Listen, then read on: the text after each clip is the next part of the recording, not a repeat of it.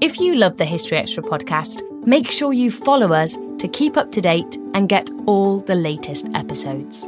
Thanks for your support, and I do hope you enjoy this episode. Life is a highway, and on it there will be many chicken sandwiches.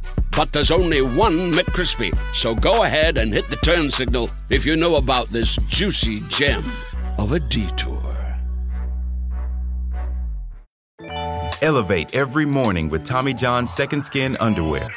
The luxurious support of Second Skin guarantees everything will go smoothly. With over 20 million pairs sold and thousands of 5-star reviews, guys love Tommy John. Plus, your most valuable assets are covered with Tommy John's best pair you'll ever wear or its free guarantee. Shop Tommy John's Friends and Family Sale right now and get 25% off site-wide at TommyJohn.com/Spotify. TommyJohn.com/Spotify. See site for details. Hey, it's Ryan Reynolds, and I'm here with Keith, co-star of my upcoming film, If, only in theaters May 17th. Do you want to tell people the big news? All right, I'll do it. Sign up now and you'll get unlimited for $15 a month and 6 months of Paramount Plus Essential Plan on us. MintMobile.com/switch. Upfront payment of $45 equivalent to $15 per month. Unlimited over 40 gigabytes per month. Face lower speeds. Videos at 480p. Active Mint customers by 531.24 get 6 months of Paramount Plus Essential Plan. Auto renews after 6 months. Offer ends May 31st, 2024. Separate Paramount Plus registration required. Terms and conditions apply if rated PG. Look, Bumble knows you're exhausted by dating. All the, must not take yourself too seriously, and 6'1" since that matters. And what do I even say other than, hey? Well, that's why they're introducing an all-new Bumble, with exciting features to make compatibility easier, starting the chat better, and dating safer. They've changed, so you don't have to. Download the new Bumble now.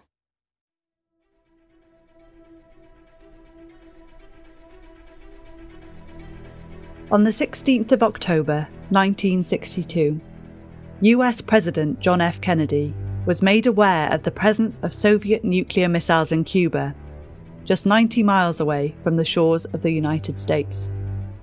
Spotted by an American high-altitude U-2 plane just 2 days earlier, the ballistic missiles had been placed in contravention of earlier promises made by USSR leader Nikita Khrushchev. The 13 October days that followed are some of the most dangerous in modern history, as the world stood on the brink of mutually assured nuclear destruction. I'm Eleanor Evans, and in this new History Extra series on the Cuban Missile Crisis, we'll be looking back, from the roots of the confrontation to the legacy of the crisis, and of course, the pivotal 13 days at its centre. The placement of the missiles sparked a period often regarded as the most dangerous stage of the Cold War, in which the post-war superpowers of the US and the USSR battled over ideology and nuclear dominance. But just how close did the world come to the precipice? How much was the standoff due to the macho posturing of political strongmen? And how much of its resolution was down to diplomatic luck or skill? And crucially, were any lessons learned? Over 4 episodes, you'll be hearing from 3 historians, each tracking the crisis from the perspectives of Cuba, the Soviet Union, and the United States. In this first episode, you'll be hearing from all of them. Giving us an insight into the Cuban perspective, we have Alex von Tunzelmann, historian and author of Red Heat, Conspiracy, Murder and the Cold War in the Caribbean. Our expert on the USA is Mark White, Professor of History at Queen Mary London and the author of several books on the American presidency and the Cuban Missile Crisis. I also talk to William Taubman, Professor Emeritus of Political Science at Amherst College in Massachusetts, and the author of a Pulitzer Prize-winning biography of Khrushchev. He will be letting us into the Soviet Union's thinking on all of this.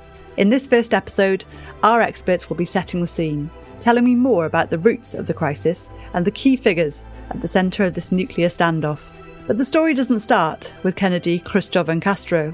To begin to understand this crisis, we first need to head back to the 19th century to explore the history of colonial links between Cuba and the US.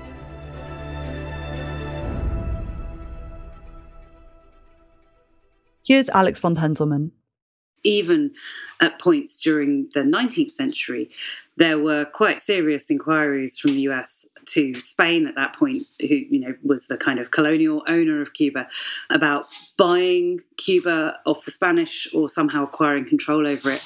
And of course, when you get to the late 19th century, there are independence attempts by Cubans, independence wars, and eventually at the end of the 19th century, a Spanish-American war, during which the ownership of Cuba is passed over from Spain to the United States, ultimately, and the United States then, at the beginning of the 20th century, installing a military government to run Cuba. So, there's a very, very strong colonial history here to understand, and that's very big, certainly in the Cuban mindset and how that's understood. And people like Céspedes, the leader of the original Cuban independence revolt, and especially José Martí, the leader of later independence revolts against American and Spanish control, really become kind of national heroes in Cuba and have a huge influence on how people like Fidel Castro would perceive the United States. And what about the US perspective on this colonial relationship? Over to Mark White. I think a key moment in terms of US-Cuban relations is the 1898 war, when the US goes to war with Cuba's colonial ruler, Spain, defeats Spain, and at the end of that war establishes basically a protectorate over Cuba. It reserves for itself the right to intervene militarily in Cuba to protect its strategic and economic interests, and also establishes a naval base at Guantanamo. So even though in 1898 Cuba is no longer ruled by Spain, nor is it fully autonomous either, because the US, in effect, does establish a protectorate. And what you see after that are regular, intermittent US interventions, military interventions in Cuba in the early part of the 20th century. And I think it's useful to put that in terms of the broader sweep of US foreign policy, because in the 20th century, the US creates an informal empire, what historians have called an informal empire in Latin America. So it's not like the British Empire. So that the US doesn't, generally speaking, formally annex countries, but it is the dominant hegemonic power in Latin America. And if you look at US policy in Latin America in the early part of the 20th century, there's just a catalogue of military interventions and occupations in Nicaragua for 20 years and Haiti 20 years, so it's not just Cuba. So US policy in Cuba is part of a broader policy. I mean, that changes somewhat in the 1930s when President Franklin Roosevelt introduces his good neighbor policy, but basically America fashions an informal empire in Latin America. And, you can see that continuing in the 1950s once you get to the Eisenhower presidency, because early in the Eisenhower presidency, Eisenhower authorizes the CIA to intervene in Guatemala and to overthrow a government that the Eisenhower administration, perceives to be too left-wing and too close to Moscow. So the US relationship with Cuba is part of that broader pattern of the creation of an American informal empire, a US informal empire in Latin America. As Mark just mentioned, the foreign policy of the United States under both President Truman and Eisenhower's administrations was greatly influenced by the desire to contain overly left-wing and, above all, communist regimes abroad. So what was the picture, ideologically, in Cuba in the mid-20th century? The dictator Batista, becomes the dominant figure in Cuban politics from the 1930s onwards. And so the US seems to have a fairly close relationship with Cuba. It has extensive economic interests in Cuba. By the 50s, you have American organized crime, the mafia very involved in Cuba, so you have that connection. So Cuba's perceived as a country that has reasonable relations with the US, even though it's not a model democratic country, which is what the US ideally would have liked in the context of the Cold War and the struggle with the Soviet Union, battle for hearts and minds. And, Castro tries to seize power in 1953, is imprisoned, comes back later in the 50s and is able to establish power by the start of 1959. That changes the whole equation because the issue then for the United States is how do we respond to this new revolutionary leader? And they hope he's going to be a democratic leader and he's going to hold free elections. But on the other hand, they're concerned that he is in fact left-wing and is going to turn out to be an ally of Moscow during the Cold War.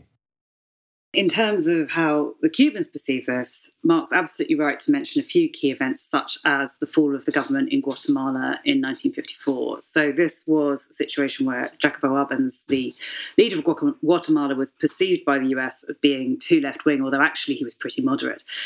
And there was a disinformation campaign by the CIA, all sorts of things going on, and eventually that government was overthrown. And crucially, a person who was there at the time was a young Argentine doctor called Ernesto Guevara, better known to history as Che Guevara, who would, of course, become extremely important later in the Cuban Revolution. So it's important to understand that a lot of people who became key in the Cuban Revolution were seeing these American interferences firsthand. And much as the US was talking about wanting, lovely representative democracies in Latin America, in fact, whenever one of those came together and elected a government it didn't like, the US in fact, would intervene and make sure that a right-wing military dictatorship was installed. So there was definitely a gap between what was being said and what was being done. And that was very strongly perceived, really, across Latin America and the Caribbean at this time. There was quite a strong tide of anti-American, anti-imperialist feeling among young Caribbean people and sort of in Central America and Latin America very much as well. So, yes, Cuba had been, when Fidel Castro was kind of coming up through this, he was a young man from a pretty well-to-do middle-class family. And I think it's really important when we're trying to understand his character to understand that Fidel had a Jesuit education. I think this is important because it really forms his character, much as later on, of course, he would profess to be some atheist, because that's what you had to do to be a good communist later on. His Jesuitical streak was extremely strong in terms of how he thought about the world morally and ethically. And really growing up also, he was not at all left-wing. And you can see in the early movements, such as Mark mentioned, 1953, the 26th of July attempt to seize the Moncada barracks in Santiago de Cuba, which was kind of an attempt to bring down Fulgencio Batista's government, but really, absolutely foundered almost immediately. The ethos of that movement was not communist whatsoever. These were nationalist movements, really aimed at rejecting American control, which was very much seen about being behind Batista and the organised crime and all of this stuff that Cubans felt was making their lives very miserable. He was indeed imprisoned for that. He was released a couple of years later and went to Mexico, where he and his brother Raul, who'd also been imprisoned, did meet Che Guevara there in Mexico. And really, that's the beginnings of this Cuban revolutionary group. In Mexico at that time, there were lots of would-be revolutionaries from also all places in Latin America and indeed the world hanging out and getting together. But I think it's quite important for the background to all of this to understand that even, at this point, even later on, Fidel was not left-wing. He certainly wasn't a communist, but he was not even left-wing. As a matter of fact, during these early times, Raul Castro became very interested in socialism. Fidel was not convinced at all. And in fact, in the early years of Fidel hanging out back in Cuba, because these guys all kind of went back to Cuba together to try and start a revolution, and, then spent ages hiding out in the Sierra Maestra, these mountains in southern Cuba, trying to foment revolution. And Fidel was repeatedly assessed by the KGB agent as being very unreliable and possibly, in fact, a CIA asset. Which, in fact, he may well have been. There are rumours that he was. His politics at this time were nationalist and, if anything, somewhat right of centre, quite consistently. So, in fact, this was not a case of somebody who was ideologically coming from the left at all, although there were people like Raul Castro who were. But it is a real mistake to think Fidel and Raul ever really agreed with each other. They had a very fractious relationship for, indeed, their entire lives. Interestingly, later on, their positions would change completely. By the 70s and 80s, it was Raul, actually, who became quite interested in rapprochement with the US, and Fidel, who was much more strict on not doing that. But early on, the other way around.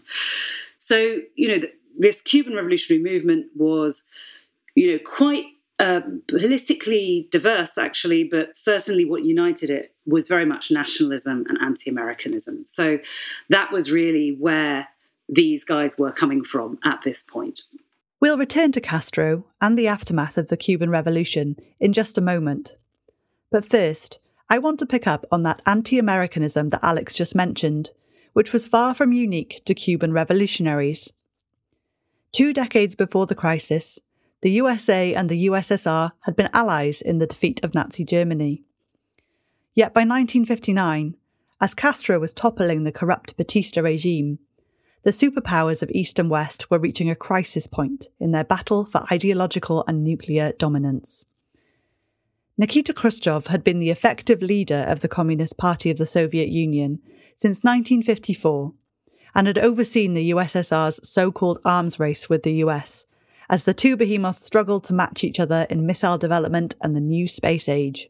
Here's William Taubman, introducing us to the third player in the crisis to come. Khrushchev in the early 60s saw America as his arch rival. He saw it as a militarily superior country. He saw himself competing with it economically. He wanted to ease the Cold War, but the means he chose for easing the Cold War were ironic. In the words of a former Harvard Sovietologist, Adam Ulam, what Khrushchev said was, in effect, "Be my friend or I'll break your neck." And therefore he pushed hard on Berlin. He pretended to be building up military strength. He was determined to compete with the United States in the Third World. So he saw us that way, but he sent a kind of mixed message, which was very difficult to decipher accurately.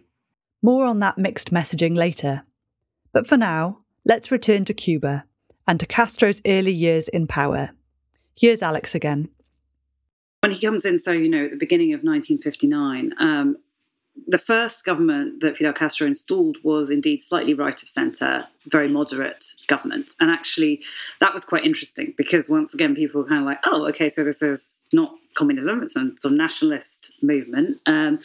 That government didn't last terribly long. And Castro started to clearly take more of the reins of power himself. He was certainly somebody who never shied away from taking power personally, really. But it's really interesting to look at those first couple of years, 1959, 1960, and what seems very clear from the Cuban side is that actually there was a lot going on between those leaders. Really, the most important two people there at that time are Raul Castro and Fidel Castro, and they have very different opinions. Fidel is really far more powerful than Raul, but the two of them, did have very different takes. Fidel was not into the Soviet Union and communism. Raul really was. And later you have Che Guevara becoming more important. And he, as we'll probably discuss later, was much more interested in Chinese communism.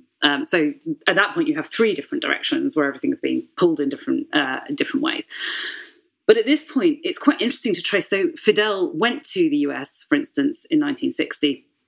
I think it was the American Society of Newspaper Editors who invited him. And he tried to meet Eisenhower, actually. But Eisenhower found a very urgent golfing engagement so that he wouldn't have to meet Fidel and instead sent Richard Nixon, who was his vice president. And Richard Nixon, I think, is also a name in this story who really probably does deserve to come in for quite a lot of criticism because he took such a strong kind of vicious line that all Latin American dissenters must be some form of communist, that he was kind of primed really to misunderstand Fidel. And that meeting didn't go particularly well, wasn't very positive. But during that trip, Fidel also met several other people. He voluntarily submitted to 3 hours talking to the CIA, for instance, in a hotel room in New York. And the CIA agent who interviewed him came away from that saying, not only is Fidel Castro not a communist, but in fact, he's a really strong anti-communist fighter. So they thought they could use him. And we know that this must have, at some level, been for real rather than just some kind of show, as everyone later tried to present it was, because when Fidel was on this tour, he went down to Texas, and actually Raul Castro was so worried about what was happening that he flew from Havana to Texas, and the two of them had a massive stand-up fight in their hotel room because Raul thought Fidel was getting too close to American power. I think that was in an FBI report, which, obviously somebody was listening through the wall, probably in the next room. But we can see there was a lot of tension between those brothers and between, what was going on generally in Cuba at the time as to what direction it would take. And really, if you look at the record, Fidel quite clearly repeatedly made overtures to the US to get involved. He also talked to the IMF, the International Monetary Foundation, about funding Cuba. but was very unhappy with the proposals, all of which were very much designed to shore up American shareholder power on the island, which was something he couldn't really accept. So he was making a lot of attempts to try to reconcile with the US and to try to make that relationship work. But because this was happening at a time of, this, Mark has absolutely rightly decided, this sort of febrile anti-communist atmosphere that Eisenhower was frankly not immune to, the policy could not adapt to this idea of a kind of, fairly liberal, middle-of-the-road Latin American independent government. So, in a sense, the people like Raul Castro started to have more sway because they were there saying, but the Soviets will open their doors to us. Why don't we talk to the Soviets? And when the Americans were repeatedly closing the doors, that argument started to have more weight because there was, in a bipolar world, as the Cold War was by this point, there wasn't another option. So when Castro comes to power, Dwight D. Eisenhower is president of the United States. So the question is, how will the Eisenhower administration respond to the Castro revolution? And in a way, that was always the central issue in 20th century American foreign policy. How should the United States respond to revolution, whether it's Russia in 1917 or China in 1949 or Cuba in 1959. And there were always concerns in the Eisenhower administration, which intermingled with hopes that he might be a leader that they could deal with. The very concrete reasons why the Eisenhower administration came to view Castro as an enemy. And one of these was the fact that Castro nationalized American companies, oil refineries and so on.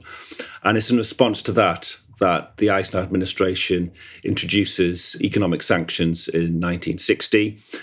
And then in the final weeks of the Eisenhower administration, Castro removes a number of American diplomats from the US embassy. And so in response to that, Eisenhower closes the US embassy. So by the time John F. Kennedy becomes president of the United States on the 20th of January 1961, the relationship with Castro has already fallen apart. No diplomatic relations exist. The US has imposed economic sanctions. Castro's taken action that damages US economic interests and is beginning to establish a closer relationship with the Soviet Union. As early as 1960, the Eisenhower administration has definitely defined Castro as an enemy because, beginning in 1960, the Eisenhower administration begins secret planning for the overthrow of Castro. So the CIA begins to, which had been itself created in 1947, begins to plan for an operation which would involve Cuban exiles, Cuban emigres, so Cubans who were unhappy with Castro and had fled Cuba, to use them, train them, equip them, fund them, and send them back into Cuba to stage a coup d'etat and to overthrow Castro and to install a government which the US is happier with. So that's one thing the Eisenhower administration is doing in its final year. Secondly, and we didn't find out about this till the mid-1970s, but secondly, secret plotting began for the assassination of Castro. We know about this because of a Senate investigation in the mid-1970s, which showed that at least 8 plots had been devised between 1960 and 65, in the early 60s, to kill Castro. And this planning began during the Eisenhower administration. It's very hard to prove the extent of presidential knowledge because of a CIA practice called plausible deniability, which meant that even if a president knew about an assassination attempt, executive action as it was known euphemistically, that was never put down in writing so that the president's knowledge was plausibly deniable at a later point. But by the time you get to the end of the Eisenhower administration, you've got planning for the overthrow of Castro's government, what will later become the Bay of Pigs invasion during Kennedy's time. You have planning for the assassination of Castro, and you also have economic sanctions, and you also have diplomatic isolation. So all of those are policies that Eisenhower bequeaths to Kennedy. And we do have the record of the meeting between Kennedy, the incoming president, and Eisenhower, the outgoing president, on the 19th of January 1961. So this is a day before Kennedy's inauguration. One of the interesting things about Eisenhower is basically in the 1960s and 70s, he was regarded by most presidential historians as inept, not in control, dominated by individuals such as the Secretary of State, John Foster Dulles. Starting in the 70s and certainly by the 80s, what was known as Eisenhower revisionism was in vogue, and this was a total rehabilitation of Eisenhower's reputation. And this has continued through to recent scholarship. And in 2017, there was a poll of US scholars in which he was rated the fifth greatest president in American history. And part of the argument for that is, 8 years of peace and prosperity, which actually is actually statistically inaccurate. I mean, there were 3 recessions during the Eisenhower years. But part of the reason historians praise him is because they say, he kept the peace during a very tense, dangerous period in the Cold War, diffused dangerous Cold War crises, such as the one in Berlin in 58, 59. But it seems to me, if you look at his record in Cuba, it doesn't support that view of him as a temperate, moderate, skilled, judicious leader. Kennedy has been criticised a lot by historians since the 1980s for what are perceived as his hardline policies towards Castro. But most of those policies have their roots in the Eisenhower years. So if you're going to criticize Kennedy, you should criticize Eisenhower as well. This episode is brought to you by Indeed. We're driven by the search for better. But when it comes to hiring, the best way to search for a candidate isn't to search at all. Don't search, match with Indeed. Use Indeed for scheduling, screening, and messaging so you can connect with candidates faster. And listeners of this show will get a $75 sponsored job credit to get your jobs more visibility at Indeed.com/History Extra.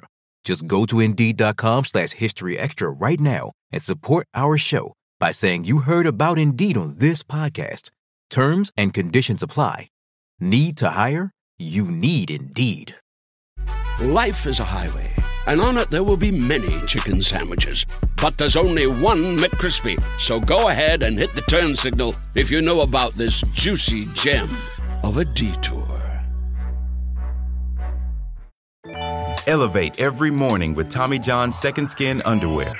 The luxurious support of Second Skin guarantees everything will go smoothly. With over 20 million pairs sold and thousands of 5-star reviews, guys love Tommy John. Plus, your most valuable assets are covered with Tommy John's best pair you'll ever wear or its free guarantee. Shop Tommy John's Friends and Family Sale right now and get 25% off site-wide at TommyJohn.com/Spotify. TommyJohn.com/Spotify. See site for details.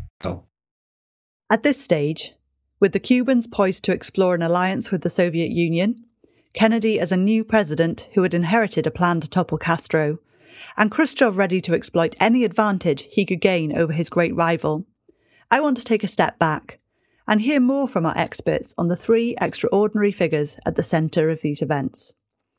First, you'll hear from Alex on Fidel Castro. Fidel Castro was a fairly extraordinary figure. I mean, he was very physically large and imposing, also a very brilliant speaker, extremely charismatic. His brother Raul, while smart, had nowhere near really the charisma of Fidel, and very sort of single-minded and messianic. And I think the kind of consistent things throughout his life really are this incredibly strong, unshakable belief in Cuban nationalism, and really in a kind of extending from that a sort of, I think one American intelligence report that was really quite good and perceptive once called it his confused doctrine of international Castro-humanism or something like this, which was sort of his idea about how the world should work outside the preserve of empires. Looking at his whole life, I genuinely think that although he would eventually, of course, become one of the world's foremost communists, I don't think ideologically he was ever particularly taken with communism. I think it was a vehicle for his nationalism very largely. And I think had the situation been different, he could easily have swung a different way on that front. But very, very much, an extremely strong nationalist, consistently an extremely strong figure in that regard. And very kind of, a sort of fascinating individual. I think he absolutely was extremely ideologically driven, as opposed to various other dictators in Latin America and indeed around the world.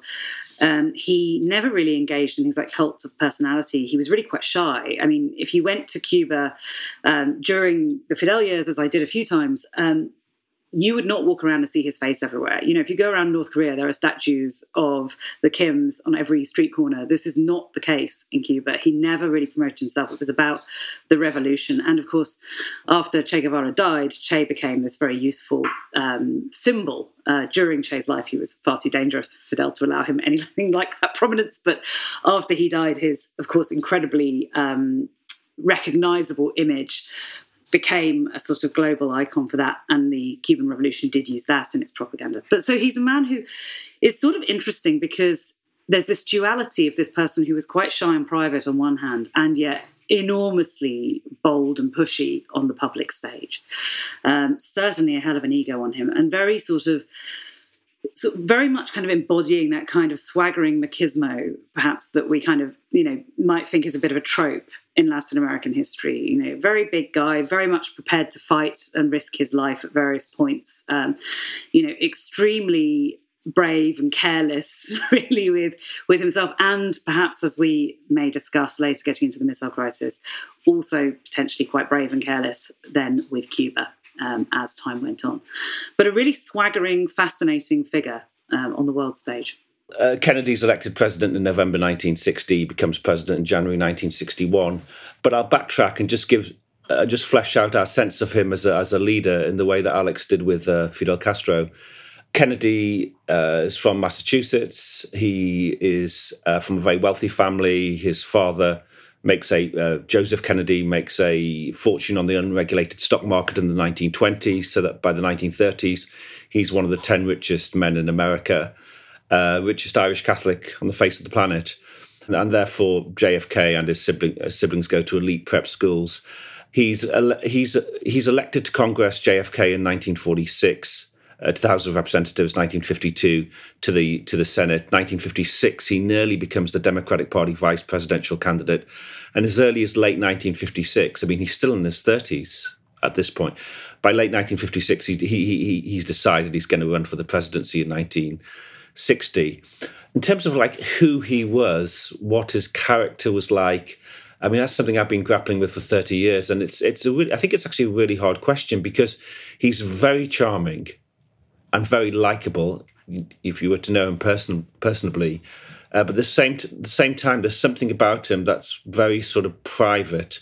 And in his own life, he compartmentalized it, between different groups of friends and family and so on. So I think in a way if you go to the Kennedy Library and look through lots and lots of documents, and there are colossal amounts there, you still feel after a while, do I really know him?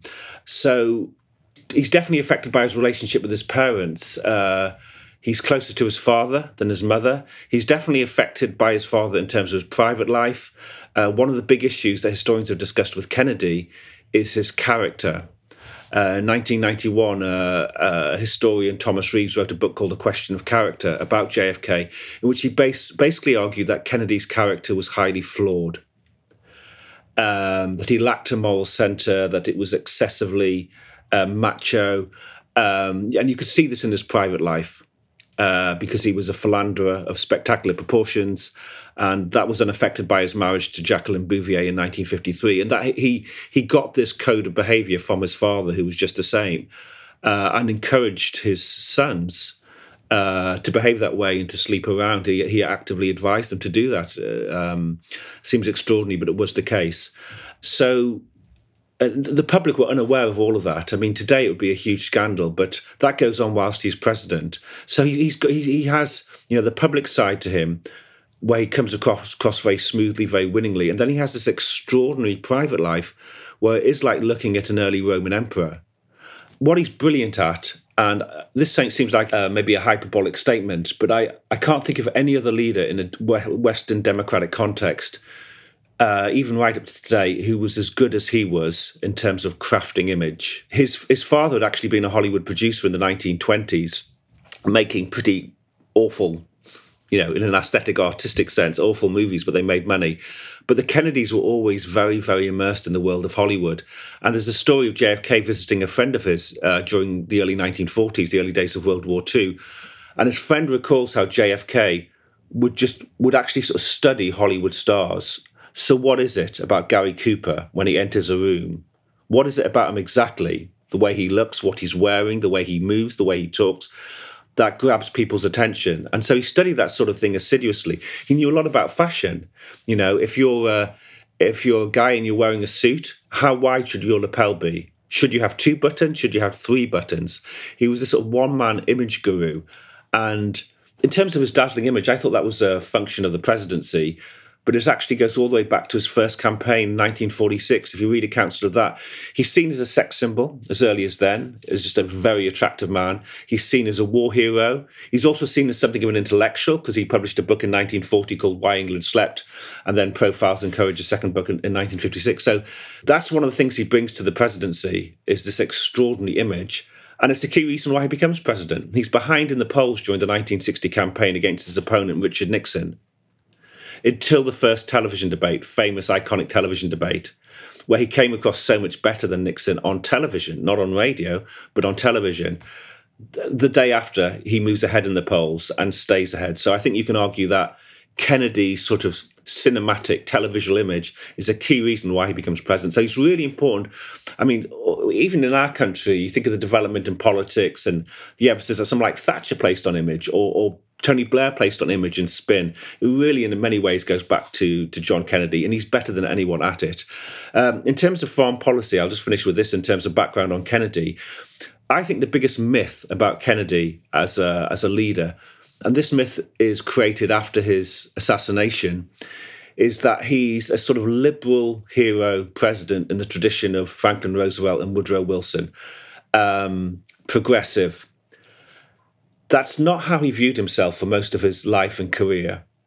And he actually viewed himself as a moderate, sort of centrist Democrat, a bit like Bill Clinton in the 90s, but not on the liberal wing of the party, so not close to people like Adlai Stevenson or Eleanor Roosevelt.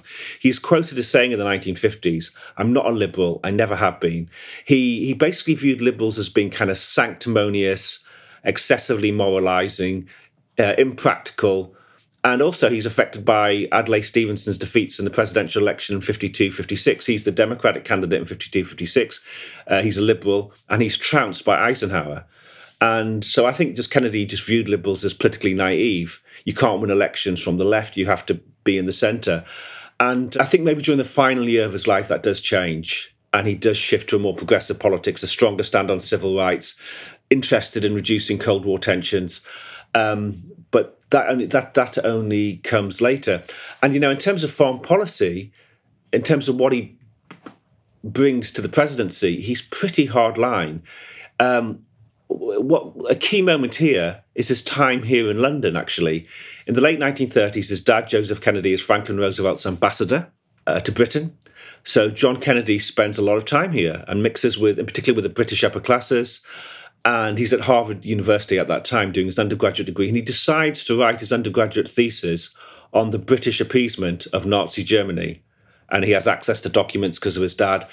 He submits the dissertation at Harvard in 1940. It's well received. And then in the summer of 1940, it's published as his first book. He's only 23 years old. It's called Why England Slept. You can still learn a lot about John Kennedy's subsequent foreign policy, in a way, including towards Cuba, from that book. What he basically argues is that the British failed to respond robustly enough to Hitler, that appeasement was a failure, and that democratic leaders needed to have military power. They needed to spend a lot of money on the military, and to have the guts to stand up to aggressive dictators. When he gets into Congress, as the Cold War starts, he puts that logic in the context of the Cold War. The US must stand up to the Soviet Union and any other communist dictators, and must be tough and uncompromising. So, you know, every time a bill comes in before Congress about whether to increase military spending, he always supports it. So he's got a pretty hardline ideology. And you can still see that in the 1960 campaign when he runs for president. And so in the 1960 campaign, he makes the argument that the US has fallen behind the Soviets in the Cold War and in the arms race, which was not the case. The US was a lot stronger militarily in terms of nuclear weapons anyway. And he also takes a very strong stand on Castro in Cuba. He makes the argument that the Eisenhower-Nixon administration had lost Cuba to the communists in 1959. Elect me president, he says, and I will take strong action to get rid of him. And he actually releases a statement during the campaign which sounds a lot like the later Bay of Pigs invasion. He says we need to use anti-Castro Cubans to, overthrow Castro. We know that Eisenhower gave Kennedy 2 secret national security briefings during that 60 campaign. One was in July, one was in September, where Eisenhower's CIA director, Allen Dulles, privately briefed Kennedy on sensitive national security issues. And if you look at Dulles's notes, at least for one of those meetings, it's clear that Dulles informed Kennedy of the planning for what later became the Bay of Pigs, used Cuban exiles to overthrow Castro. So it seems that Kennedy took that information given to him privately and used it publicly to make the case that he would be tougher than Nixon in dealing with Castro. And that, I think, will influence the early part of his presidency when he does indeed decide to try and overthrow Castro at the Bay of Pigs. I think something that's really fascinating about this story historically, and something I tried to foreground a bit looking at it, is that you've got 2 sets of brothers. You've got Fidel and Raul Castro in Cuba, and in the US, you've got John F. Kennedy and R.F. Kennedy, Robert F. Kennedy, so Jack and Bobby, if we were close friends to them. And I think that's quite crucial, that both of these sets of brothers have quite complex, interesting, nuanced relationships with a lot going on. I think the Kennedys were probably more united than the Castros at most points, but the Castros did, when the chips were down, unite very strongly as well. And I also think there's a word that's come up a few times already, and I think is very key, actually, to understanding some of this psychologically, is macho or machismo, that we've mentioned a few times. And I think, between both sets of brothers, this was quite an important value, feeling that was sort of part of it. There's perhaps a lot of this behind the Cold War generally, but in these particular relationships, there really was. And I think when we look at Kennedy going into the Bay of Pigs, I think one of the reasons he, Mark has described absolutely correctly that he was in fact, not of, progressive at all on foreign policy at this point. He was very much a tough talker. That's entirely correct. And I think part of it also, though, is something that sort of seems to happen quite a bit when leaders come into office from, shall we say, a sort of more moderate progressive position and are immediately faced with the tough guys of the Pentagon, is that they try and look tough alongside them. And that's partly sort of feeling quite challenged by those very tough-talking military guys. We will, I'm sure, now talk about the Bay of Pigs. And one thing that happens is that Kennedy has given those plans, which indeed were largely created under Eisenhower. Very, very soon after he's come into office, he's presented with these plans for the invasion of Cuba with this mixed force of Americans and anti-Castro Cuban exiles. And he misunderstood those plans quite badly. One of the problems with his misunderstanding of it is that he read this military assessment that said the chances of success are fair. He understood that to mean quite good. In fact, fair is a military designation that is 1 grade above poor and is in fact quite low. But it's that sort of machismo of coming in and thinking, have to do this, have to go ahead, have to jump quite soon, and not really stopping to ask the questions because not wanting to look weak, wanting to look very strong against communism and against these rebels. You've already heard what comes next. A disaster for the US at the Bay of Pigs. More on that shortly. But first, let's hear from William Taubman on the shrewd yet unpredictable character of Soviet leader Nikita Khrushchev. He was a peasant. He was born in a peasant family. His mother was illiterate. His father was barely literate. He had minimal education, no more than a year or 2 in a church school in his native village of Kalinovka. He was smart and shrewd, but he was also, in the words of the man who designed the monument at his grave, that's Ernst Nezvestny, Nezvestny said Khrushchev was, quote, the most uncultured person I've ever met. He was diagnosed by the American Central Intelligence Agency, who were asked to prepare a sketch of his personality, as hypomanic. And what that meant was that he was thinking fast, he was moving fast, he was acting fast. And to use the actual language of defining hypomanic, he engaged in, or he imagined, grand schemes. He had racing thoughts. He did not think things through.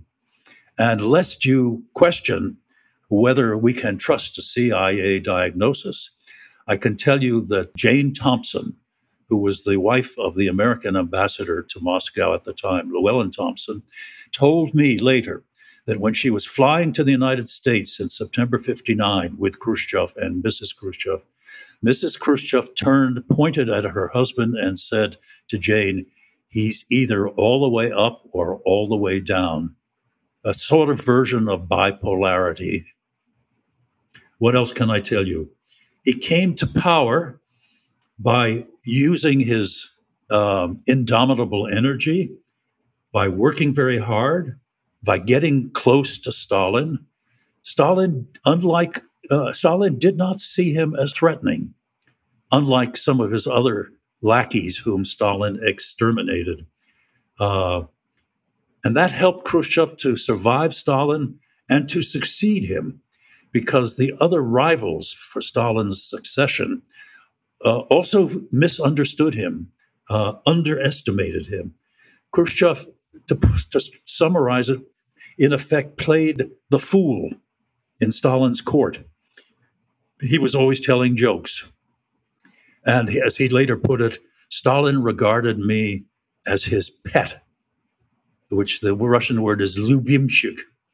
So it was a combination of smarts, hard work, energy, and in effect leading others to underestimate him.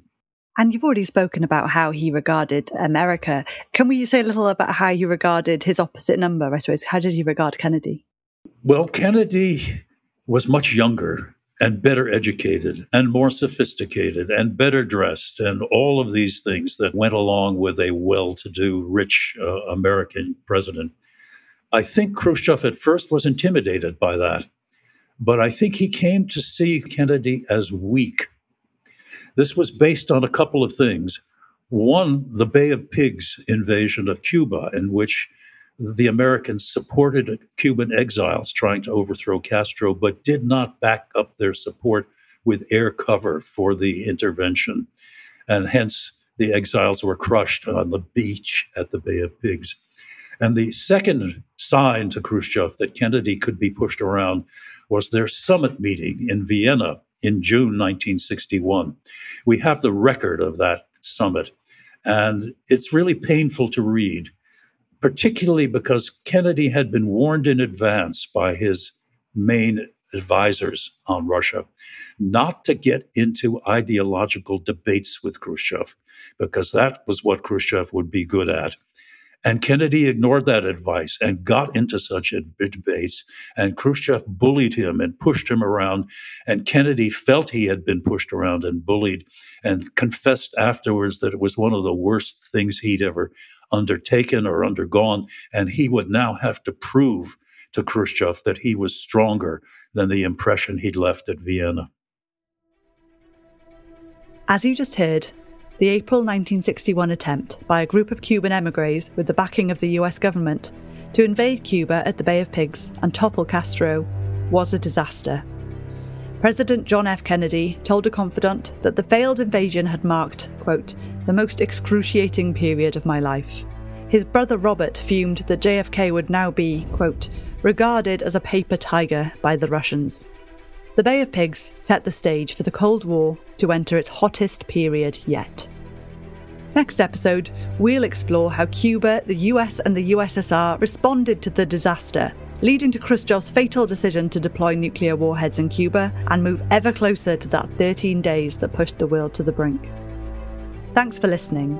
This podcast was written and researched by me, Eleanor Evans, and produced by Brittany Colley.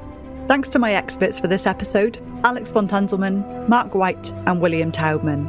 Additional checks by Rob Blackmore.